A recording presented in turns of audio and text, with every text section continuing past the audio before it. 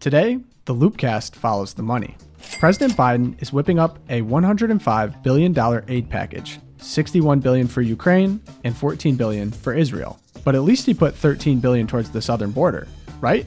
Well, we read the fine print and we were shocked by what we found. We go deeper down the paper trail to find that even Catholics are involved in the hole at our southern border. A Catholic restaurant owner in Ohio had staff walk out after posting a sign opposing a radical abortion amendment. We cover his bold stand and the reality of politics dominating commerce over the past few decades. Josh can't stand Julia Roberts. Erica might join an Icelandic female strike, and I'm just trying to keep it all together. All this and more on this week's edition of The Loopcast.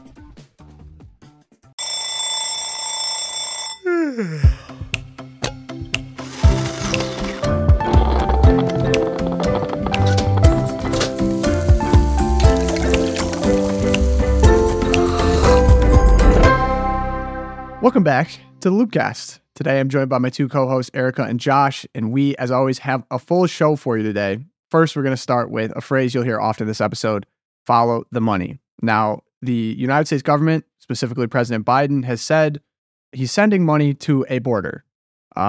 We are here to talk about which borders specifically, how the money breaks down, and you might be a little bit surprised when we get to the end of the money trail. So, Erica, we have $105 billion requested for multiple different initiatives. Could you break down how much of that 105 is going to each initiative and, the end point? What's a little surprising about that? Yeah, so we have a $105 billion ask. This is a supplemental budget request from President Biden. And it's obviously following on the Hamas-Israeli war that's going on. $61.4 billion to Ukraine to continue the war effort there. Another $14.3 billion to Israel. And we have only $7.4 billion going to the poor Indo-Pacific. So I guess China's not really a concern here. And $10 billion in humanitarian efforts that's going to be split between Ukraine, Israel, Gaza, and other places. The list goes on and on. If you've been keeping track, though, we still have about $50 billion to go. And that's going to go to the defense industry. So the United States defense industry. And as our friend Tom McCluskey, who's our great lobbyist on the Hill, this is basically grift. This is the war machine. This is pouring money into the war efforts all around the world.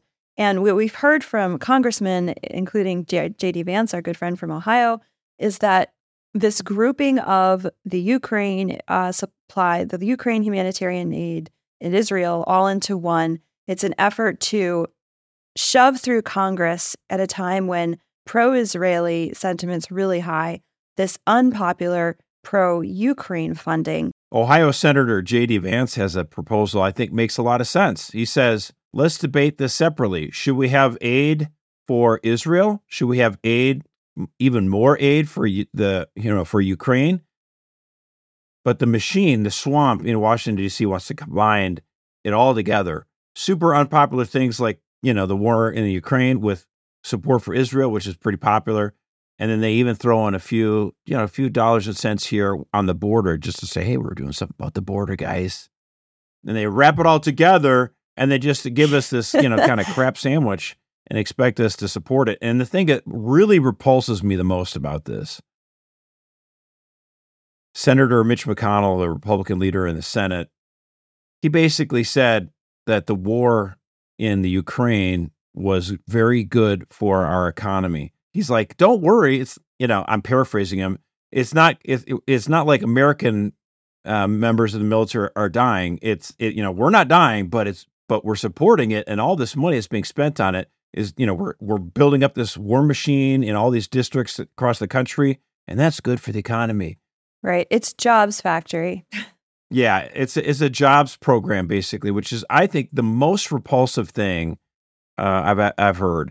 And the thing is, war should always be a last resort. Maybe it's necessary. I don't think so. But make your case for why the war in Ukraine is necessary. And if it is, then okay, we roll up our sleeves, we help them out, right? But don't give us, hey, it'll be good for the economy. It's like, what?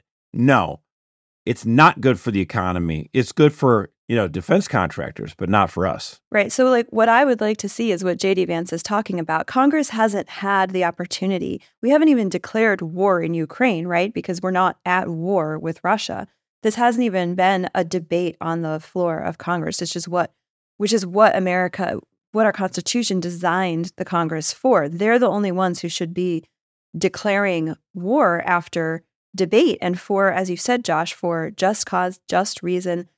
And as JD Vance is pointing out here, there's no off-ramp. We have no off-ramp in Ukraine. We have no even goal. And Mitch McConnell comes along and says, oh, well, this is basically our, our great new deal to get us out of recession. We're just going to build up the war machine as a budget policy. And Americans should be happy about this. And he even said in the interview, he said, Ukraine is fighting Russia for us. He didn't say they're dying, but this was the implication.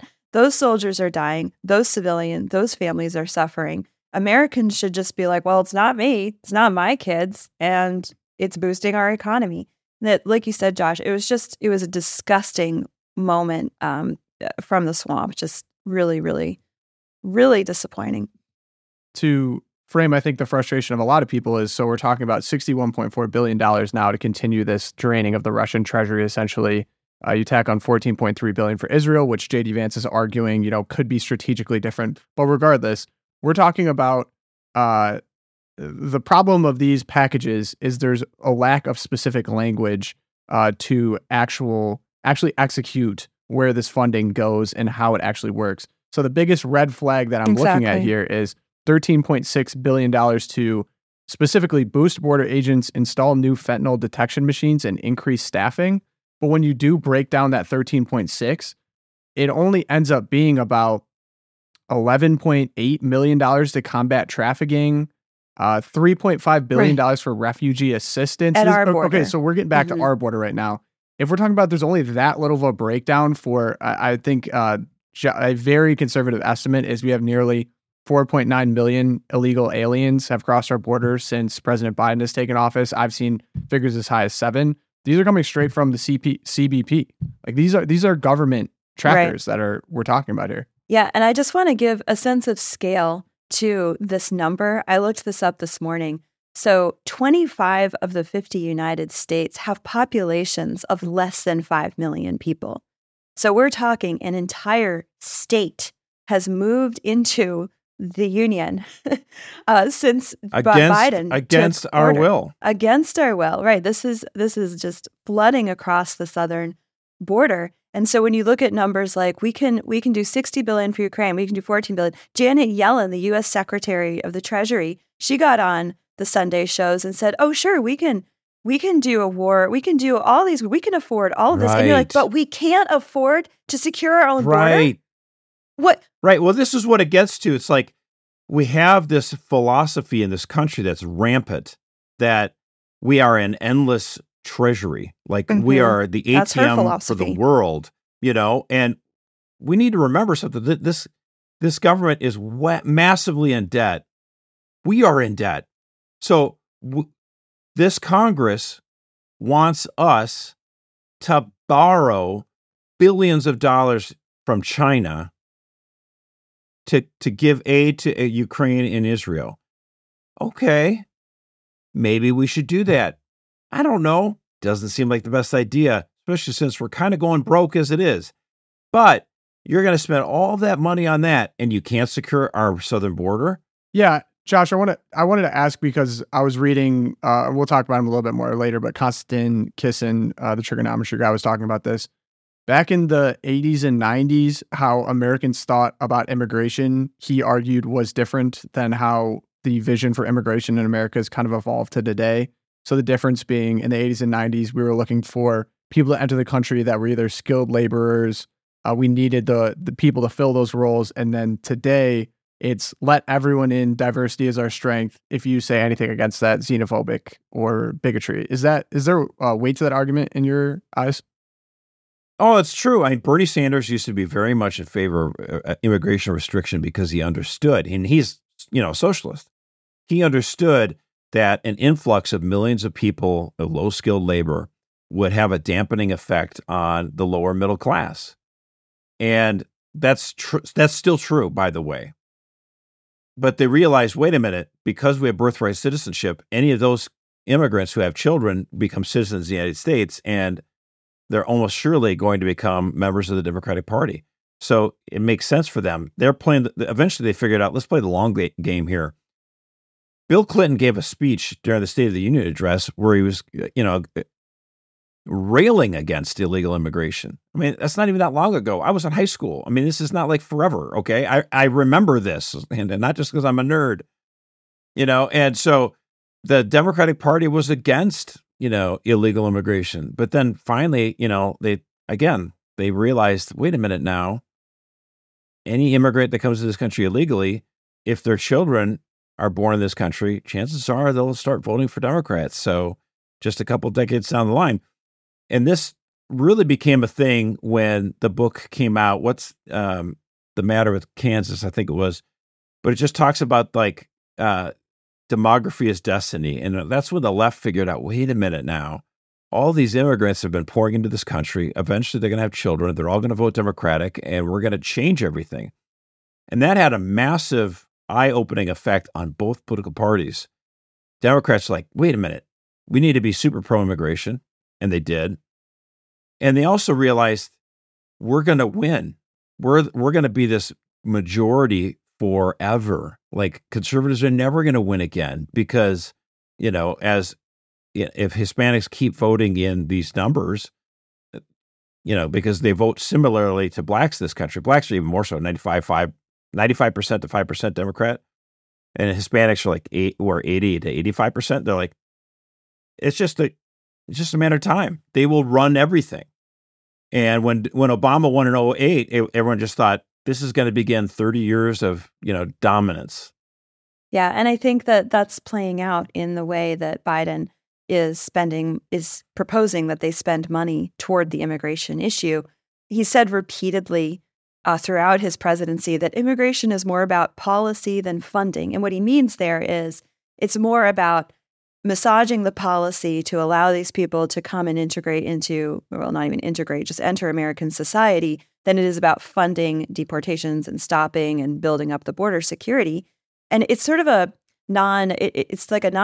doesn't mean anything as a phrase because the way you budget is your policy, right? So the way you spend money reflects your policy. And again, Tom McCluskey, who analyzed this whole $105 billion package for us, he said, basically, what we're looking at here in terms of the way the immigration money is allocated is an invasion acceleration fund.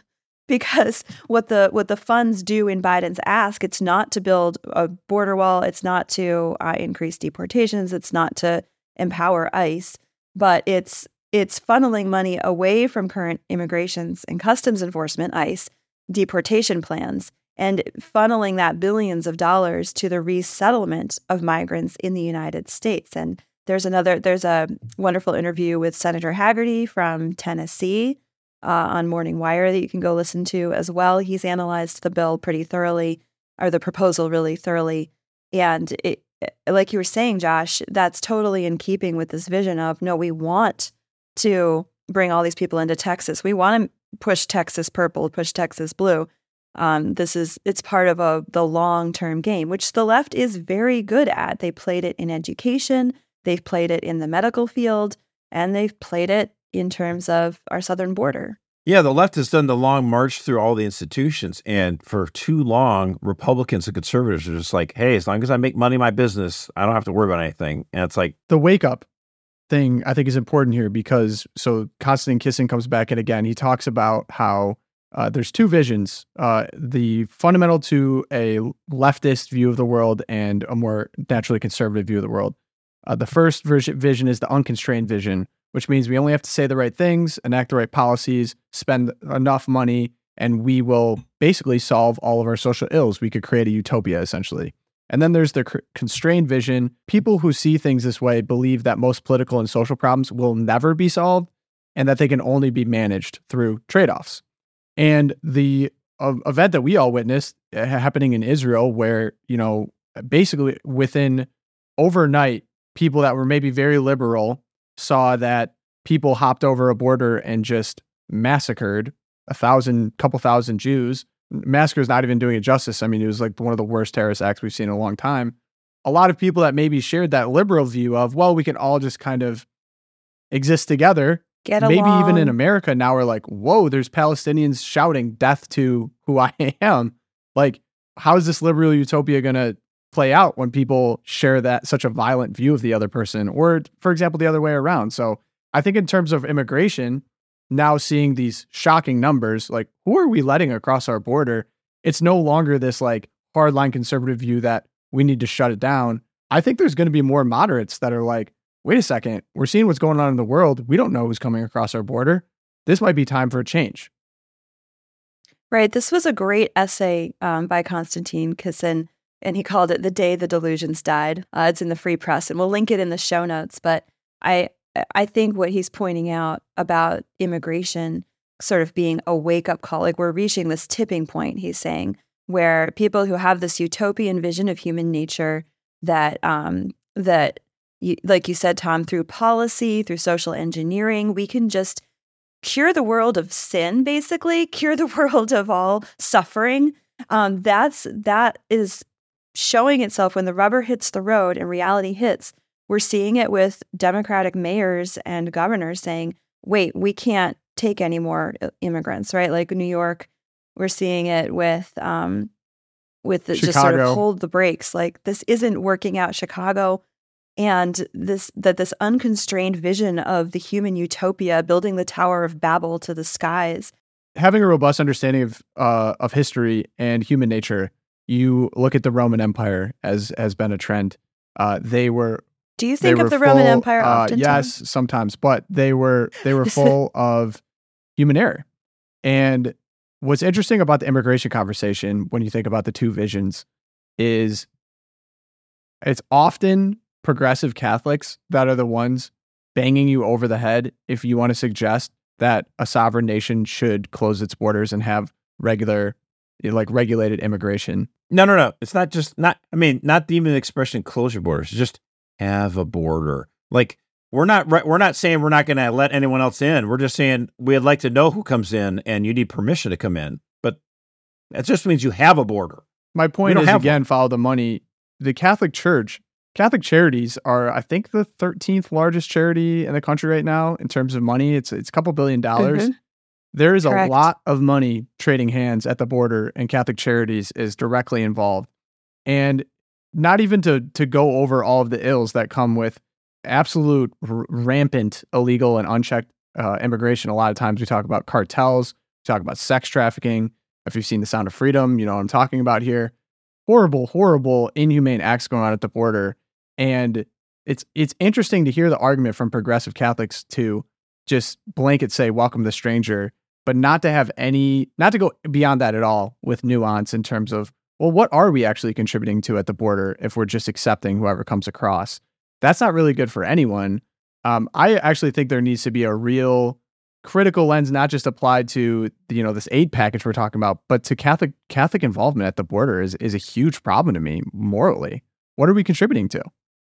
Well, and that's why we wanted to get information about, what government agencies, whether it's the Health and Human Services or the Department of Homeland Security, what communications that they've had with, Catholic Charities, and just to find out, what is this arrangement? Because we're not getting a whole lot of clarity from the bishops on exactly what's going on here with our involvement on the border as the Catholic Charities. So we just thought, hey, and we asked each of these agencies, could you just provide us the emails you've sent, which is something that we can do through the Freedom of Information Act. It's not like we're asking for any national security secrets here. We just want to know what's going on and put a little sunlight on this. And these agencies have been stonewalling. And so we decided unfortunately, we're used to this because they do this all the time. They did it with us when we're trying to get documents about what happened with the FBI and the Richmond memo about that was targeting Catholics. So when it came to this kind of stuff, we wanted to get to the bottom of it. And they're just like, well, they're stonewalling. And so we've actually put forward a lawsuit, to say, hey, we want a judge to tell these agencies, you have to comply with federal law and you have to give this information that is due to us because it's the Freedom of Information Act. And by the way, when this came out, the Catholic lefties, what did they say? Oh my gosh, Catholic vote, right-wing crazies are suing Catholic charities. What? We didn't sue the nuns. We didn't sue Catholic charities. We're suing the federal government. Get over it, You're people. welcome. But the fact of the matter is, you're right, Tom.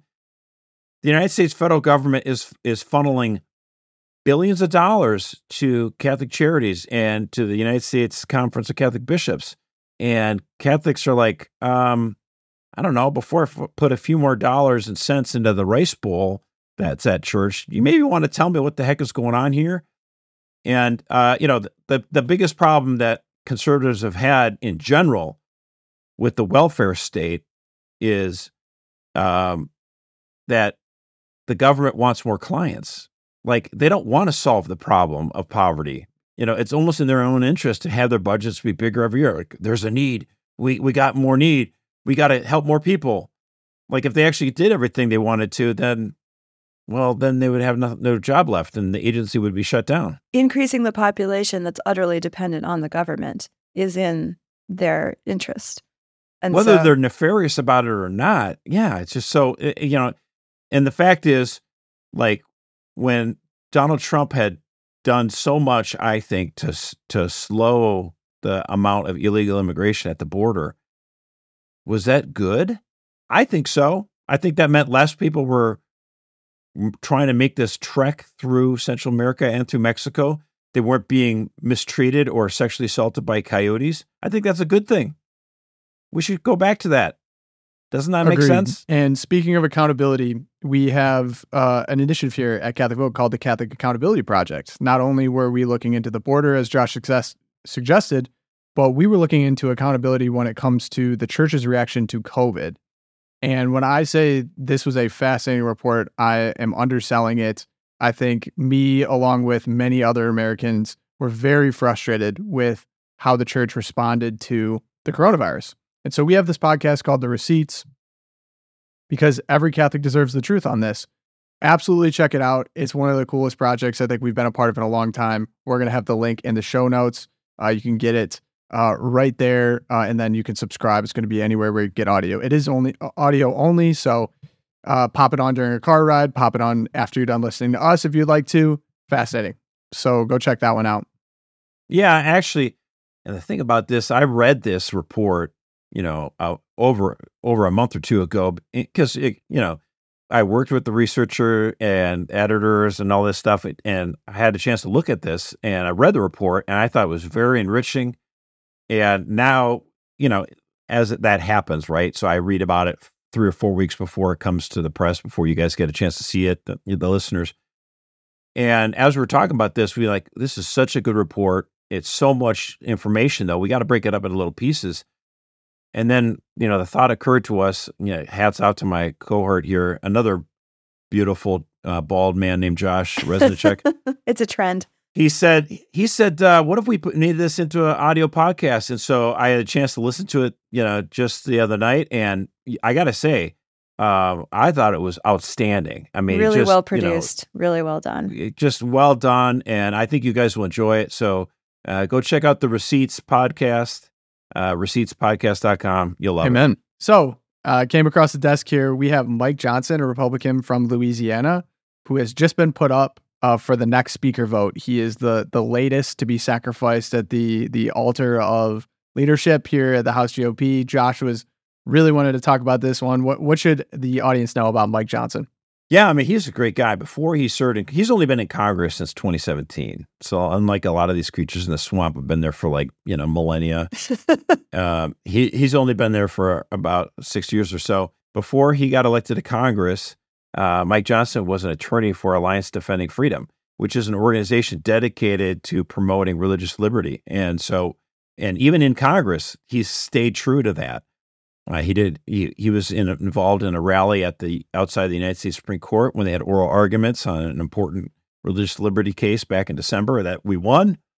And he's just been outstanding. Obviously, solid on life and marriage.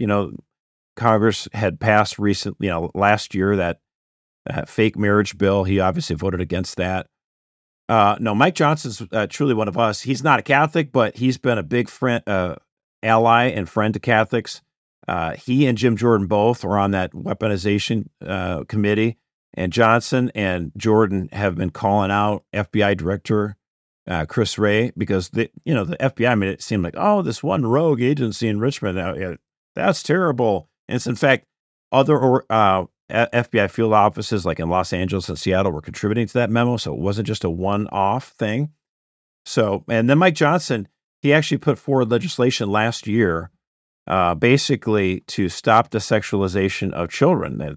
And the bill would make it, again, finally we're starting to get some Republicans that are understanding how to use power. Now, this bill hasn't become law yet, but it should. And the point of this would be like, oh, I'm sorry, is your school or library getting federal funding? Then maybe you shouldn't have porno books in your school or your library, like common sense stuff. So Mike Johnson is going to be and will continue to be a great ally for Catholics. So is the argument that he just doesn't have enough enemies at this point because he is so new that he could kind of make the hardline conservatives happy, but then also more of the moderates that have been tanking people like Jim Jordan? Yeah, I mean, when we had these first few rounds and go-rounds on who should become the speaker, the 7 or 8 conservatives who kind of blew the thing up, they wanted Jim Jordan.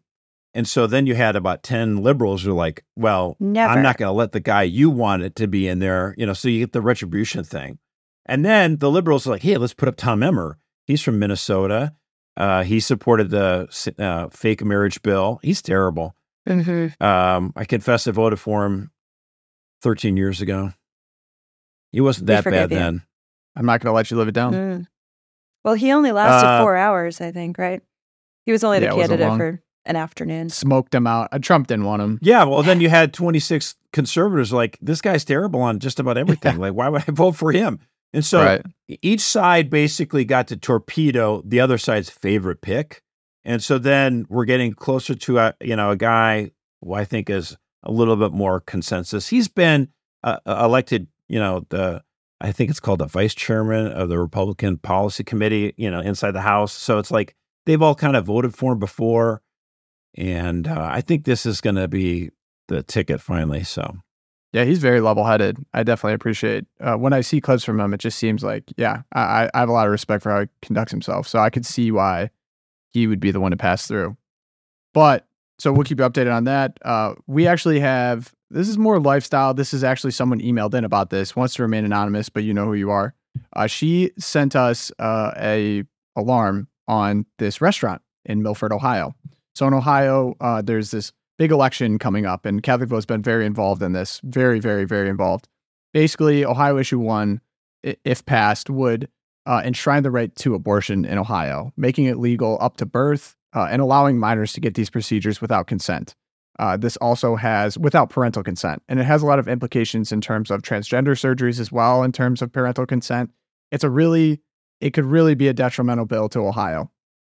And so if you don't know already, vote no on Ohio. It's simple enough. We're trying to get the word out as much as possible in Ohio. You do not want this in your state. So we got an email in from someone about a restaurant called Copper Blue. It's an American-style restaurant in Milford, Ohio, and it just faced staffing issues, quote unquote, after posting a sign opposing Ohio Issue 1. And I have a quote from the owner. Shout out. His name's Brian Arlinghouse. If you haven't and you're in the area, go check out his restaurant. We really respect his stand here. He says, in quote, "When it comes to this issue, I believe the issue is more than just a political issue." He added that he is a Catholic and he does not believe abortion is good for women. Quote, of course, this was picked up by a very liberal news outlet in Cincinnati that was very happy to stick it in his face that there was staff that walked off the job. There's nasty reviews that came in from all over the country, out of state, of course, which is just such an abuse of the system. But there, of course, has been some grassroots support on the other side. With this restaurant in Ohio, kudos to them for doing this. Like, what a concept. Like, let's, I don't know, a restaurant, you want more customers? Like, maybe we should be against the murdering of babies. Like, this reminds me, one pro-lifer, I forget his name, brought up the point that Hugh Hefner, Mr. Playboy, right?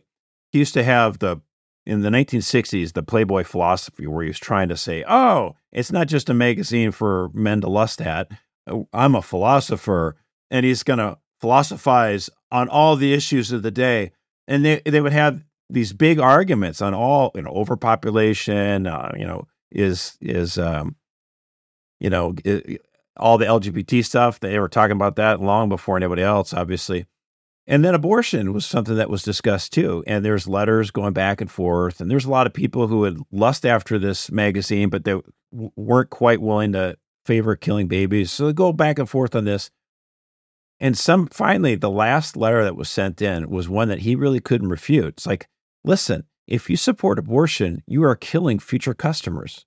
Josh, what's the difference to you? Of course, I want to say, shout out to Brian. I respect the stand. Go patronize his restaurant. Oh, absolutely. God bless him. But what's been happening in terms of activism, in terms of business, I think of Bud Light, I think of Target, I think of examples where places have done it and people have been really upset about it. What's the difference in your mind between, small local mom and pop making political statements versus big mega corporation, Starbucks putting rainbow flags everywhere you can see? I think a lot of it's accountability, actually. I know Josh is he's gonna jump in here with a great comment, right? But I'm gonna interrupt. So I think a lot of it's accountability, and there's a huge difference between the head honcho at Bud Light, the head marketing lady, deciding, we're gonna showcase and normalize trans fake women like Dylan Mulvaney, and basically capitalize on their celebrity, make them even more of a celebrity by, endorsing everything they're about so that they'll endorse our product. There's a big difference between Bud Light's marketing director and Brian at this, local restaurant, worked really hard. And I know, Well, what would be the difference? I think would be the difference is that the corporations and the left were the ones that started the idea of politicizing commerce.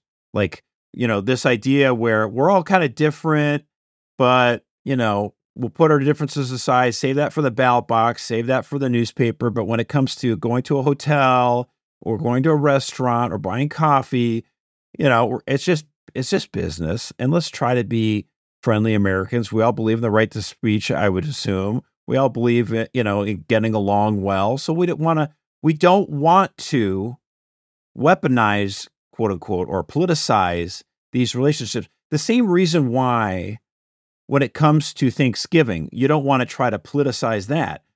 This is a chance to tell my uncle that he's a terrorist because he believes, in what the NRA stands for. It's also why we don't like it when, they have these multi-level marketing schemes, what is it, the Amway or whatever?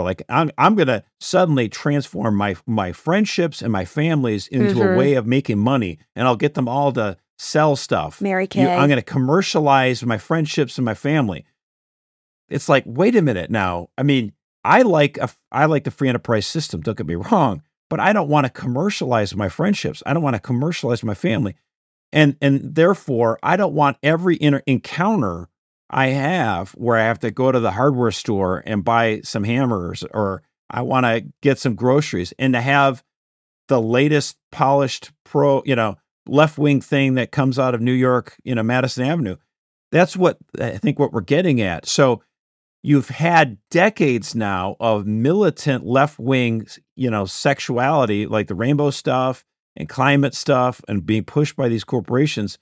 And so, if you're that restaurant owner, you're like, well, you know what? They're trying to kill babies here in Ohio. I hate this. If this is the new age, here's my sign. I'm against murder. Call me crazy. Yeah. So I give kudos at him for the pushback. Right. Exactly. And I think that's the environment that we're living in is you do put out your sign. And I do think there is a qualitative difference though, in terms of the responsibility of these large corporations to deliberately stay more neutral because of the widespread influence they have and the fact that there is no accountability. I can't, if your local coffee shop like mine decks out all over in rainbows every June, July, and August because they don't take them down. It's like Christmas, September, last November, all of December. them. It's just always all rainbows.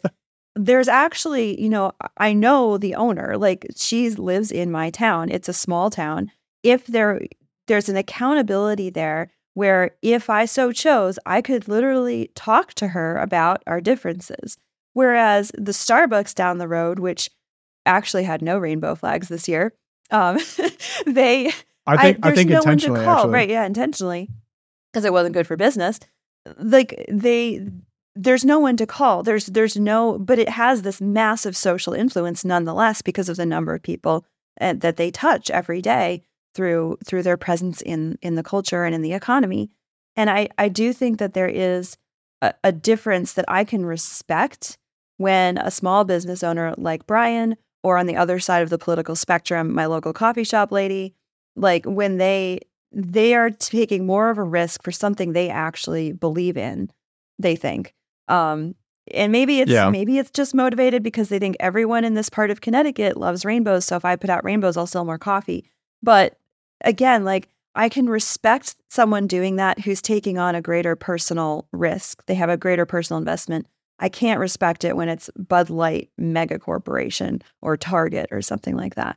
Erica, what you said about Starbucks kind of made me chuckle a little bit because I was in Washington, a couple months ago with my boys. We're doing a little trip there, and we pop into a Starbucks about 6 blocks from the U.S. Capitol. Like, so super liberal area, super liberal neighborhood, lots of money. And that Starbucks had gay rainbow flags everywhere. It was just crazy.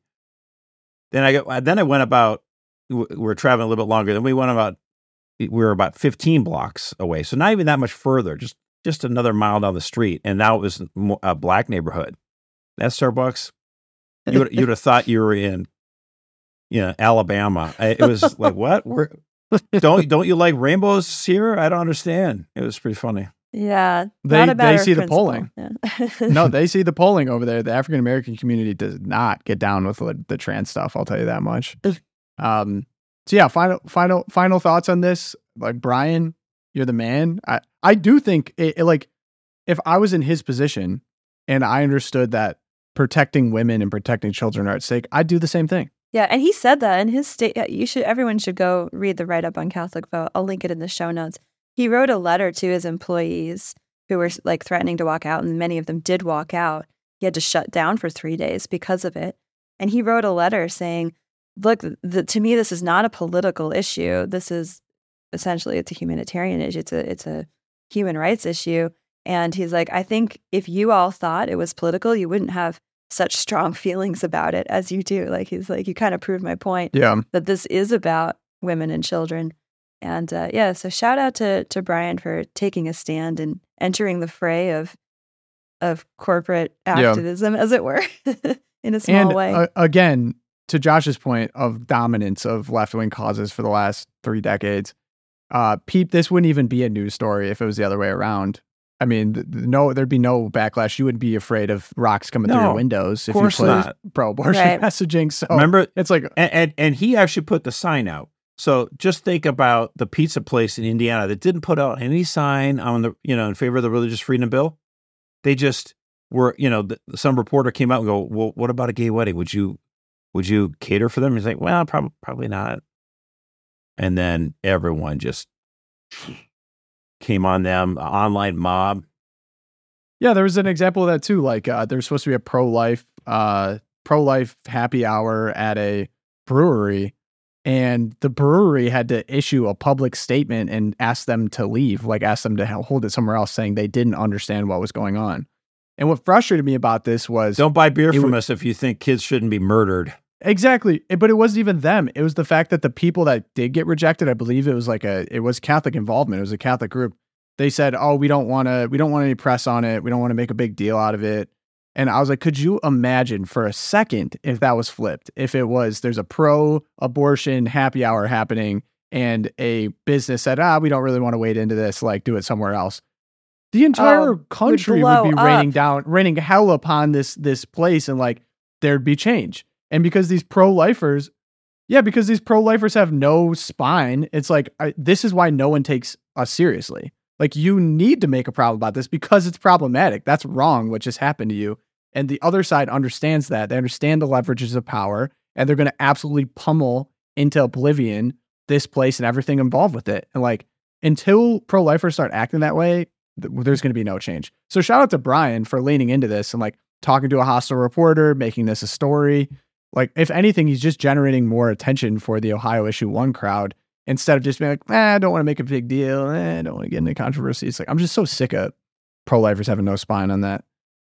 Anyway, and if you want to have spine, you can subscribe to The Loop. Okay. So, if you're not at this point, this is a little bit crazy.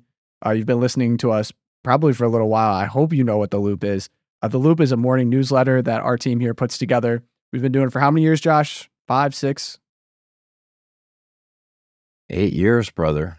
Wow. 8 years of premier journalism. We're at 500,000 Catholics receiving it every morning. Saturday, we have a weekend edition. You can look at some of the reviews. It's been seen as one of the absolute go-to resources for people that are busy, people that are parents, Catholics that are just living out their lives in public. So it's a great summary of all the news that we end up eventually talking about on here, but absolutely a must get if you don't have it right now.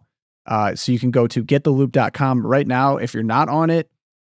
If you are on it, thank you. We appreciate you so much, but you can share it with someone if you do have it, called gettheloop.com. Now it's going to be in the show notes as well. Absolute must have for Loopcasters. So, Twilight Zone. Erica. Here goes the Twilight Zone. We're international again.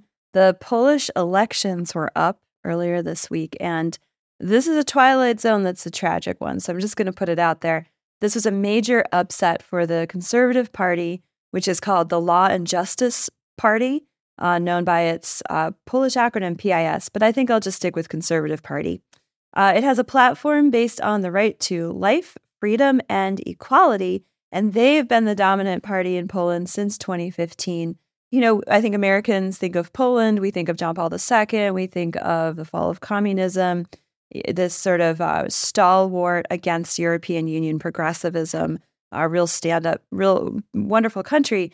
And under the Conservative Party in the last 8 years, Poland did, in fact, expand pro-life protections. Abortion is almost completely illegal in the country, one of the few European countries, except for the usual cases of rape, incest, and the life of the mother.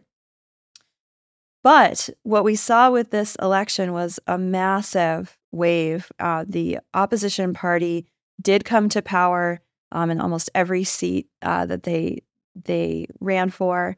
And at the same time, we're seeing, this is to me a symptom of this erosion of the Catholic faith in Poland. And there's some really concerning polls coming out from Europe, from Poland itself. 84% of Poles still say they're Catholic, but only 42% say that they're practicing.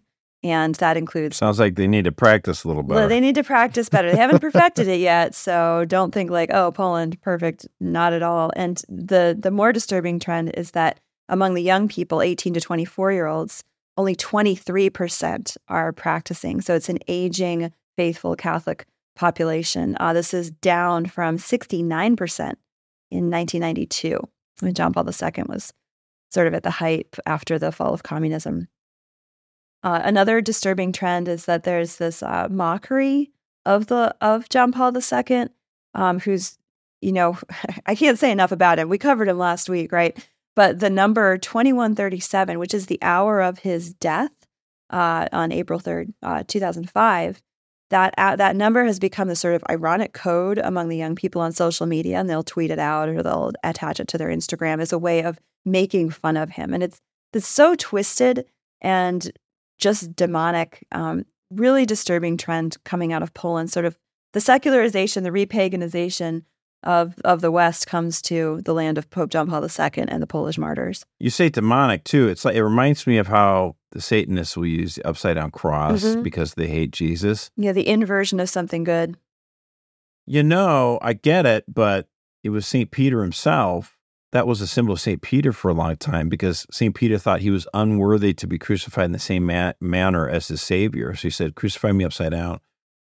And so that same thing, like it was actually April 2nd, he passed away, but the number 2137, is the exact time of his death. And like the moment of his death is actually for us a great celebration. That is his birth into eternal His life. triumph, his moment of triumph. Yeah.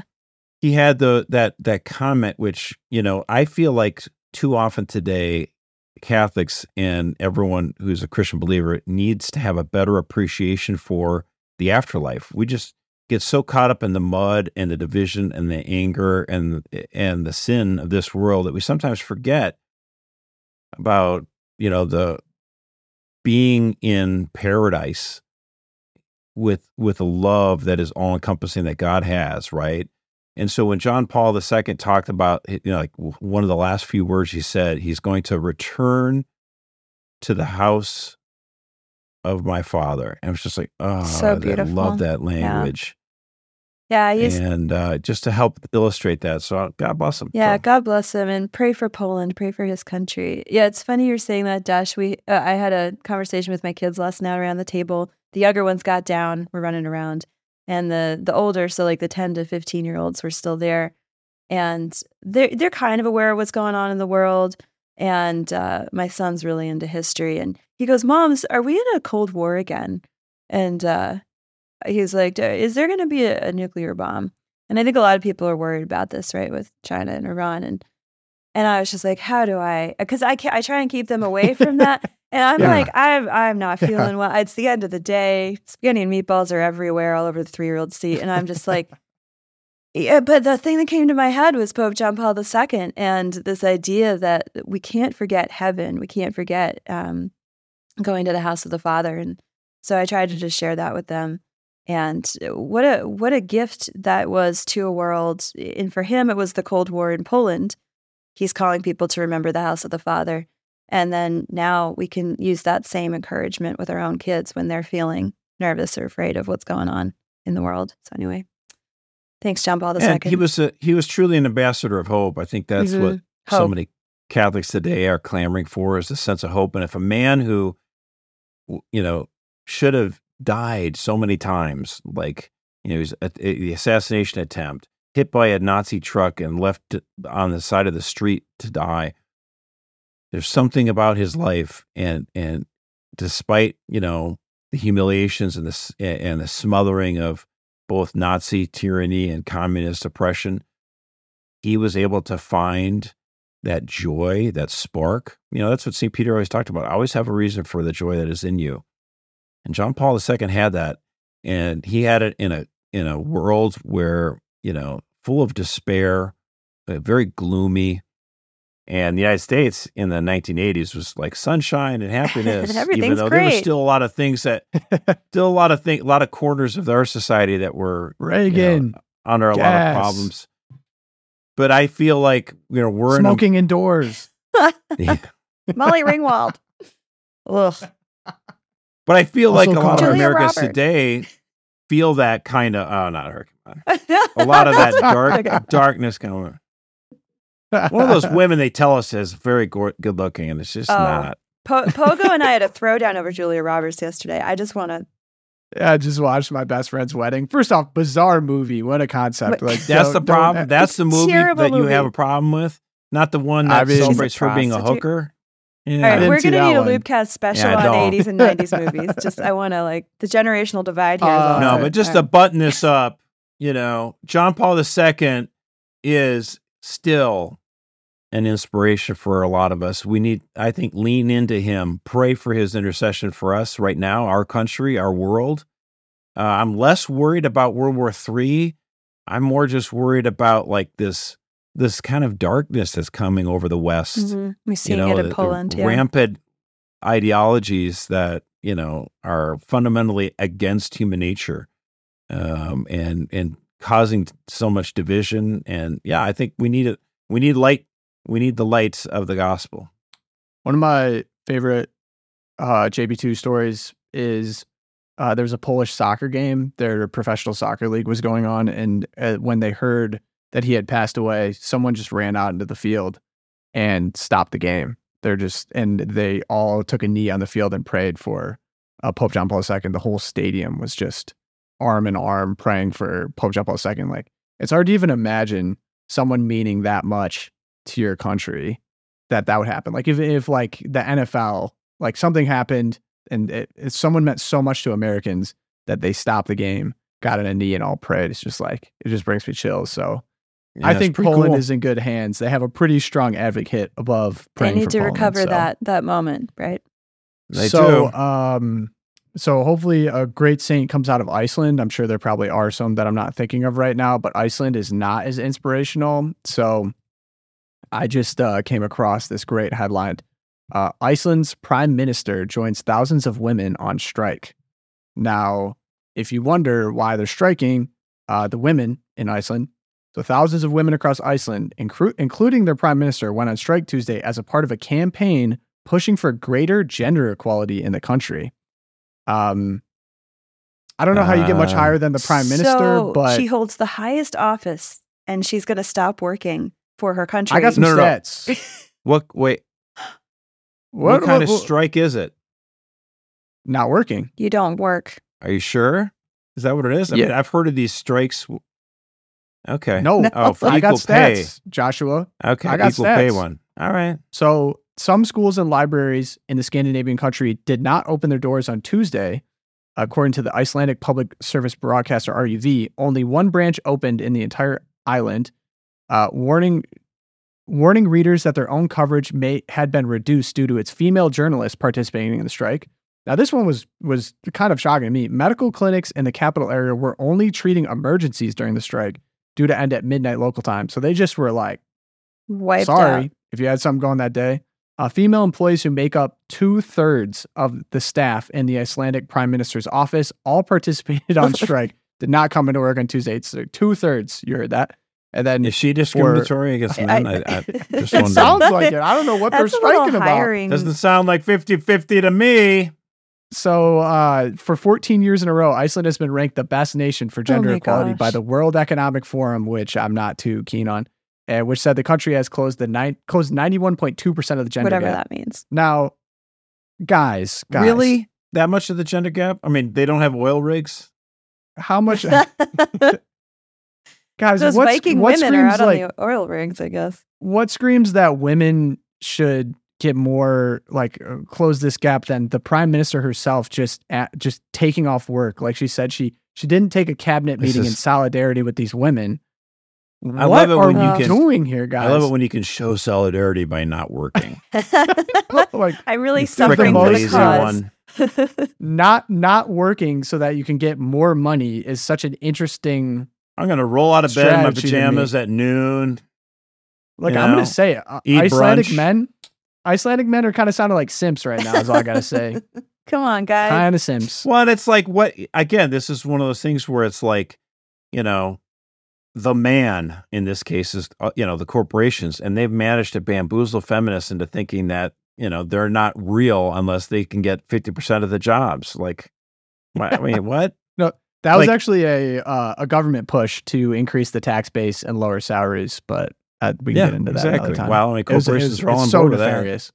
Totally, exactly. And then that puts men in a bad position. And it's like, again, pitting men and women against each other. In this case, like the most powerful woman in the country is now like pitting against men.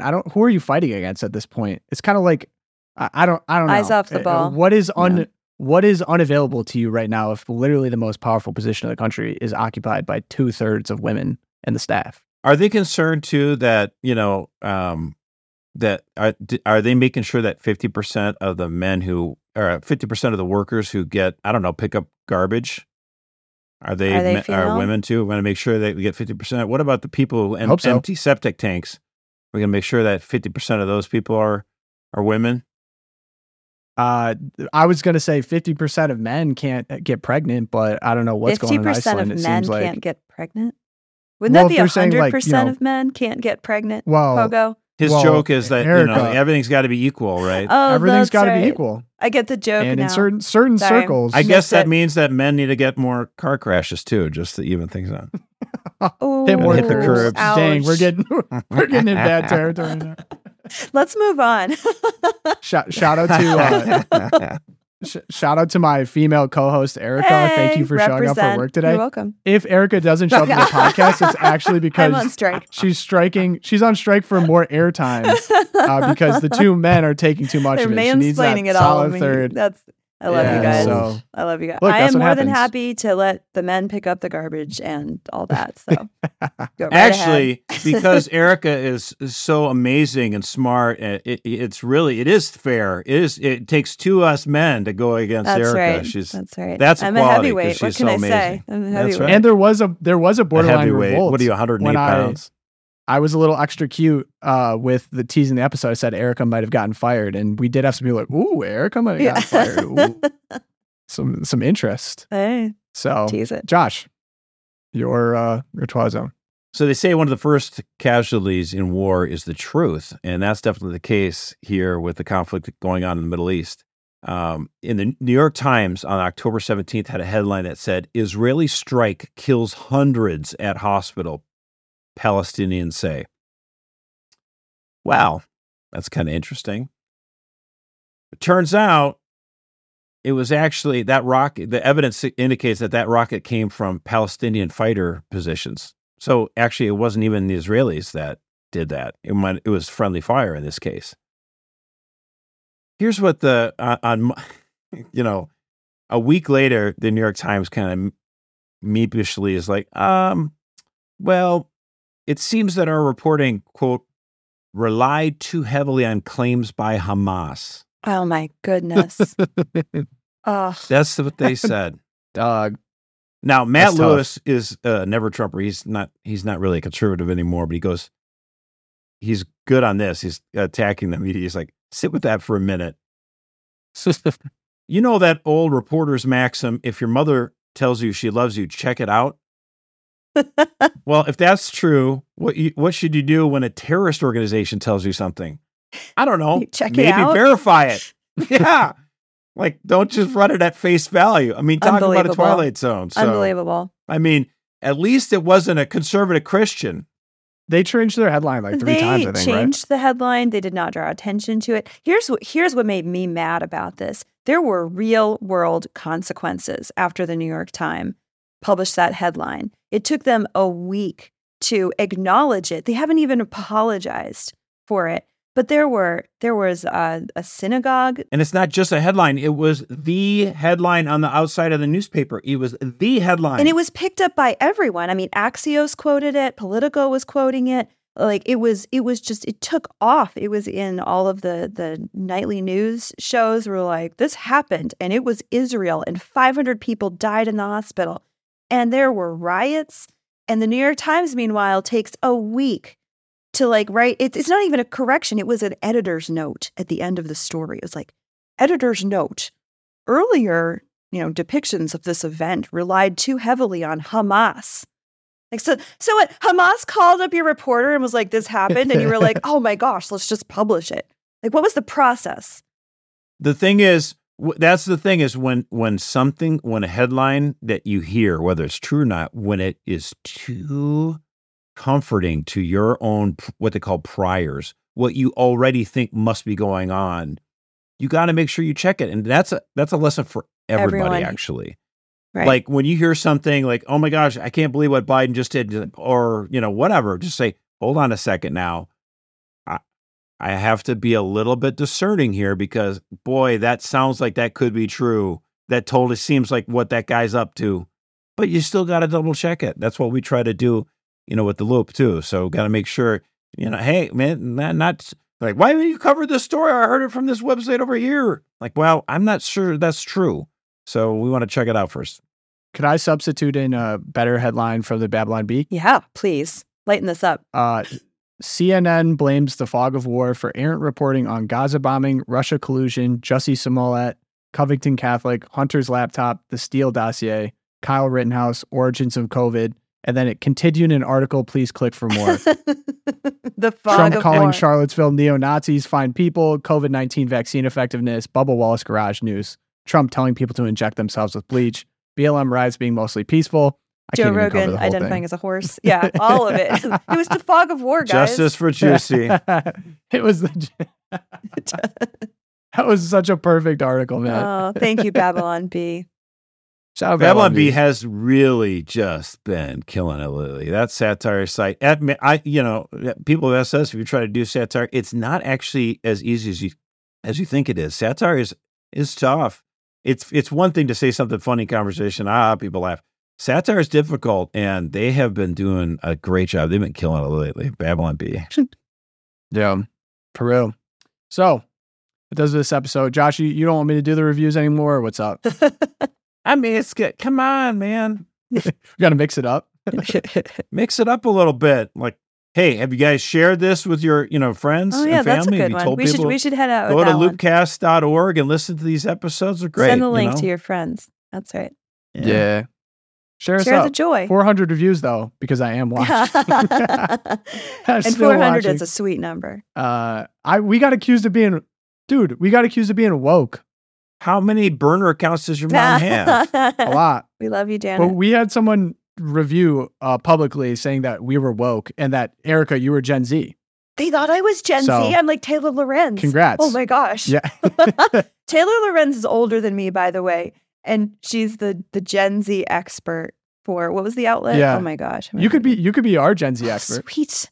So excited. You gotta study up on some slang But the reviewer looped you in with me, so we both have ignorant takes and we're woke, but we're young. Sweet. So it's we excusable. We have the youth. So you will learn from that old guy. Yeah. So learn from that old guy. Okay. So we sit at your feet, we'll try Josh. our best. All right. We'll see if Erica even shows up next week. She might be on strike. All right. But Loopcast, you want to help us out? Apple Podcasts, Spotify, leave us a review, 5 stars. Would be appreciated. If you want to talk to me, loopcast@catholicflow.org. If you want to do the email, subscribe to us on YouTube. Throw us a like. Subscribe there would be very helpful. And until then, we'll see you next Thursday. Our Lady of Guadalupe, St. Fidelis, St. Thomas More. Pray for us. Thank you so much, guys. And we'll see you next week.